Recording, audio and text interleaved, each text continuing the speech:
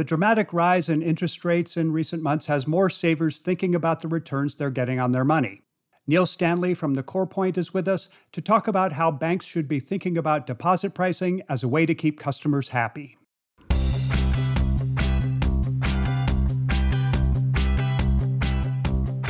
Actionable insights can help power smart decisions.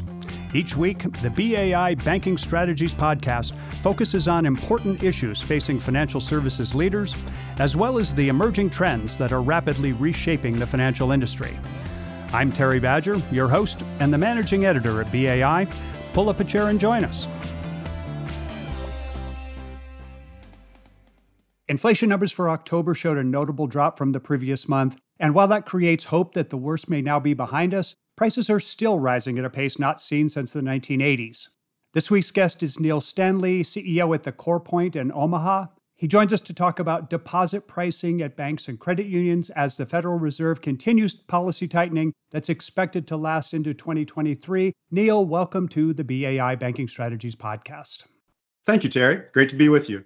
So, Neil, your company is in the business of helping financial institutions with their long-term savings and deposit products. So you're closely attuned to interest rates. Before we get into the deposit conversation, tell us how you're looking at the macro rate environment as meeting after meeting, the Fed keeps coming up with these 3/4 point bumps. The interesting thing about this is that it is such a dynamic after a period of so much stable, low, ultra low rates. We must understand that the Fed is currently the only hope for controlling inflation. There's little on the horizon for establishing fiscal restraint. So we put so much fuel on the fire that the only way to achieve greater price stability is to raise interest rates from the ultra low levels we've experienced for many years now. The Fed's latest numbers show deposits at U.S. commercial banks. They're down by about $300 billion since peaking last May. That said, deposits are still close to $18 trillion, which is up more than 30% since the start of the pandemic, and it still represents an excess to what they can put to work via loans. The Fed is raising rates to slow spending, but consumers still have a lot on hand to spend. So how do you see this playing out in terms of what the Fed is trying to do versus all the dry powder that's there in the banks? With regard to inflation and interest rate, everyone's going to have their own personal views and forecasts. As financial professionals, we should look at what those in control are doing, saying, and reporting. Everyone's united on hoping that we get full employment and stable prices. However, hope is not a strategy, as you know. Strategy is focused in on the Fed's dot plot quarterly. It comes out, and what we need to understand is in their forecast, their long-term forecast, they're always going to put interest rates a little bit above their inflation forecast. So they're forecasting about 2% inflation. Well, that means you're going to have more than 2% Fed funds. And the reality is getting down to 2% inflation is going to be super difficult to do because we are deglobalizing after the pandemic. We saw the woes of supply chain, and we are not going to want to be dependent upon a global supply chain for many things, including computer chips and such things. So as we do that, we're going to push inflation up. It's not going to be able to get back to 2. You have to keep in mind as a banker that we're not going back to the ultra low rate environment. If we're not going back, we're going forward. Such an abundance of deposits, though, it makes an attractive target for those fintechs focused on the deposit space as a way to build up their customer base. They've had some success in that by paying significantly more for those deposits than what banks are paying. It's worked during the time of ultra low rates. Do you think it will keep working? As long as bankers view deposits as they did last year as a burden, they saw deposits as a burden and they were happy to give them away. And you mentioned the large portfolio that we have currently in banking already.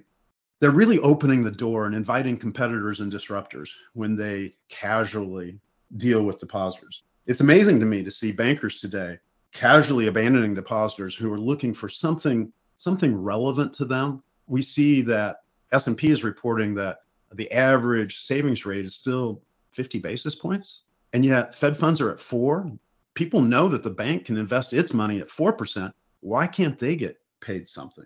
And yet the bankers are saying, I don't want to reprice my whole portfolio, and I get it, but you're going to have to figure out as bankers when to hold and when to fold.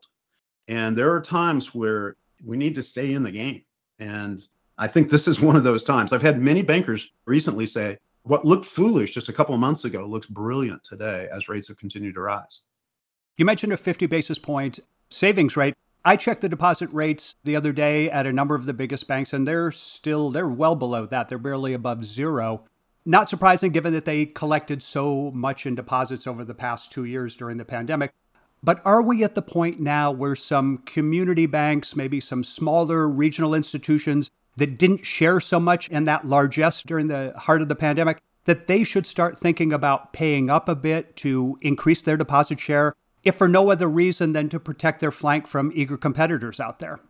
Yeah, that is definitely the heart of the issue today. So as you look at the financial institutions out there that have these portfolios that they're trying to protect the cost of, they're seeing that with rising rates, that there's a whole bunch of profit opportunity if they could get more deposits, but they don't want to reprice their whole portfolio. So what the question really needs to address is the fact that you're going to see some rates, but those rates don't actually reflect the rates that are being paid.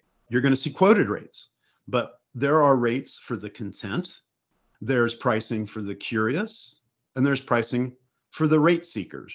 Those people are table pounders. They're going to come in and make themselves known to the retail deposit service rep that they aren't going to be satisfied.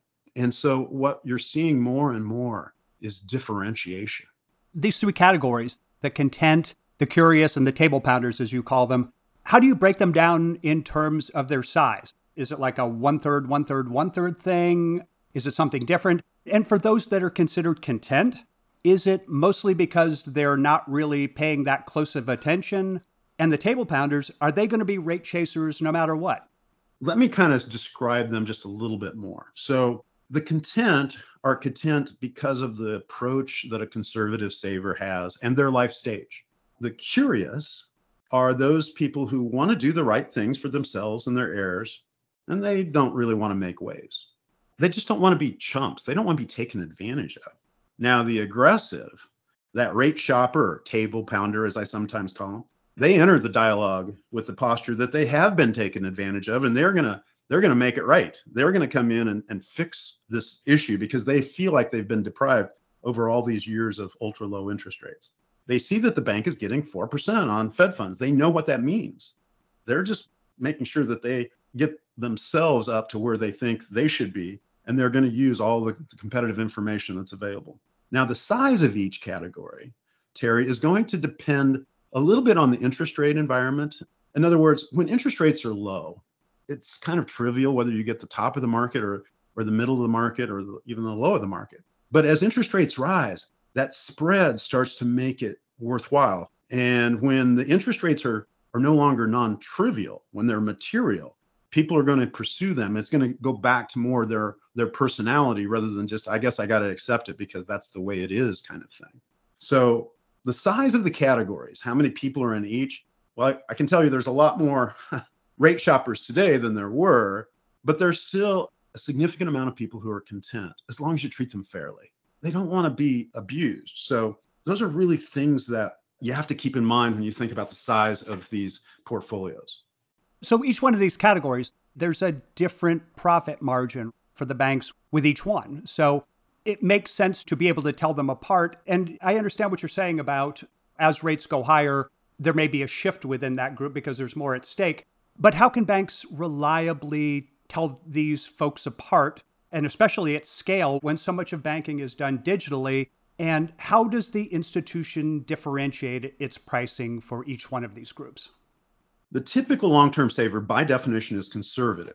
They are managing their life savings and they want someone trustworthy to discuss their money with. That doesn't mean that they won't use a digital bank, but they will typically do at least some of their research with people. For example, not many people bought an iBond without talking to some people first. Now, even though it all had to be done digitally, they still wanted to know, hey, is everybody else on this bandwagon or am I alone? So you cannot tell which individual fits a category simply by their demographics. It's only in their behavior, and their behaviors at the past point in time don't necessarily reflect what their behavior is going to be now. In other words, just because somebody was a rate shopper in the last conversation doesn't mean they're going to be a rate shopper in this conversation. So you really need an option offense, which means you start off with a dialogue to discover where they're at with rate sensitivity and assume that they're content until they prove that they're not. Assume they're curious until they prove that they're not. Because you have to keep in mind that oftentimes with long-term savers, the first time you talk to them, they may have been feeling fit and healthy and dominant, and they had a certain posture.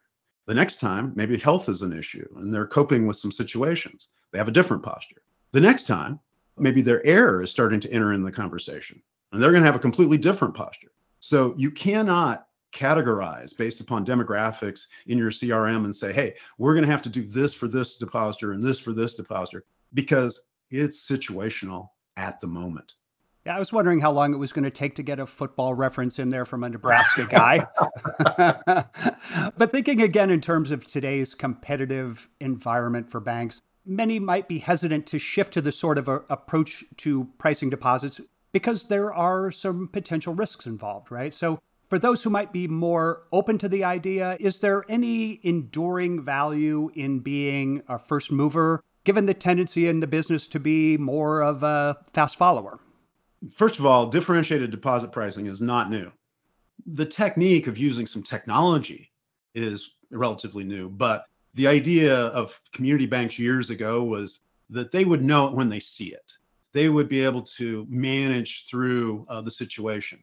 And you could even say it was like relationship pricing. That's a kind of an immature approach. Most people gravitate towards relationship pricing, but it's problematic. So what we know for sure is because of the low rates and recent balance sheet composition, bankers are caught off guard today as rates have risen so abruptly, so aggressively.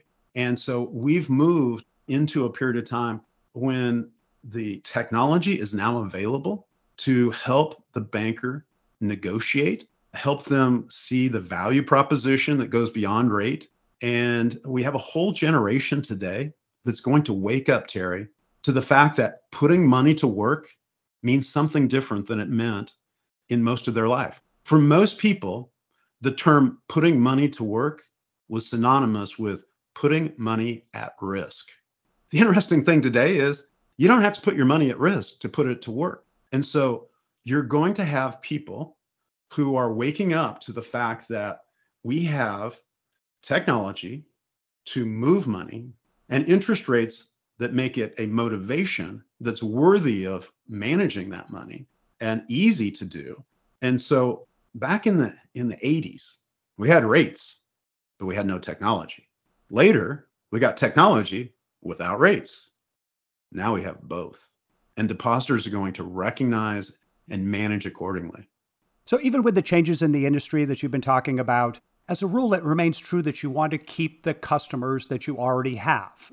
It's no secret that new customer acquisition is hard already and getting harder, and it's getting more expensive as well. You're saying that banks should resist the pressure to overpay for deposits, but you also don't want to risk being penny wise and pound foolish and end up losing the relationship. So how do they balance on that high wire? It's science and art. Don't let anyone tell you it's just art. That's that whole relationship pricing. We'll know it when we see it. And it's not just science. You're not going to have somebody with a black box who says, well, here's the golden price that considers price elasticity analysis, and it's just the optimized price point for every customer. It doesn't work that way. In this time of transition away from ultra low rates, bankers, first of all, have to realize the battle is within the bank. Because if bankers aren't attuned to the current interest rate, they're going to make way too many wrong assumptions. They must adjust pricing expectations on both sides of the balance sheet. Loans, we have to get loan pricing accurate. You cannot have treasuries be at 480 and the average loan in the United States has got a 5% yield. It makes no sense.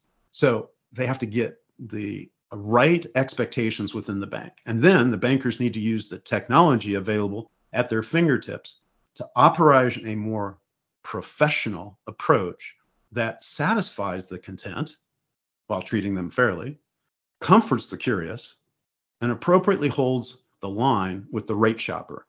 Because the reality is, when we talk about price differentiation, we're not saying we're going to match. Matching is a loser's bet.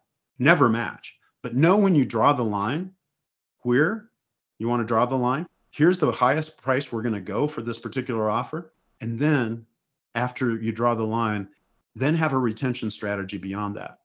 That's what bankers today are doing. They are not just simply saying, take it or leave it, here's our digital offering. They are negotiating and they are working people through a series of offers rather than just say, take it or leave it. So I think that this ace in the hole that bankers are using for retention, where instead of negotiating a rate match strategy, they're saying, hey, I can give you a savings account that pays a CD yield as long as you do something good for the bank. Make some sort of commitment to our bank. Because if you have 4% overnight rates and you tell a depositor that you're not going to pay something close to that, you're giving up profit. You're abandoning profit. Yet you can't give 4% rates to everyone. So what you're doing is you're negotiating.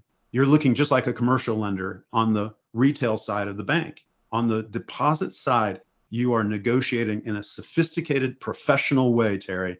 And that's what's going to set apart the successful banks from the other banks that are eventually going to be no longer in business as we see the combinations continuing. Sounds like the notion of relationship is maybe changing. It's not going away, but in this current rate environment that we haven't seen in so long, it's just taking on a new form. So Neil Stanley, CEO with The Core Point, thanks again for being with us on the BAI Banking Strategies podcast. Thank you, Terry. A few takeaways from the conversation about deposit pricing with Neil Stanley from The Core Point. First, he says when banks don't deal properly with depositors, they set themselves up for more vigorous competition from fintechs and other non-banks that are prioritizing deposits when trying to pry customers loose from traditional institutions. The average rate banks are paying on savings is still well below 1%, even after a series of large rate hikes by the Fed, and he says customers are taking notice. Neil lumps savers into three categories: the content, the curious, and the rate chasers, and he suggests that banks implement an option offense that gives them flexibility to satisfy each category. Not everyone is going to drive a hard bargain, so differentiation can pay off profit-wise while keeping customers happy and in the fold. Determining which category applies is part art, part science, and it can change with time. And finally, new customer acquisition is getting harder and more expensive, so there's a clear benefit for banking institutions in keeping the customers they already have. At the same time, it's bad business to give in to the temptation to overpay for deposits. The challenge is finding the right balance. One way may be through negotiations that offer customers a better return in exchange for a deeper relationship. Thank you for listening to the BAI Banking Strategies podcast. I'm Terry Badger, Managing Editor at BAI. Please visit us at bai.org for more actionable insights on themes that are important for the financial services industry.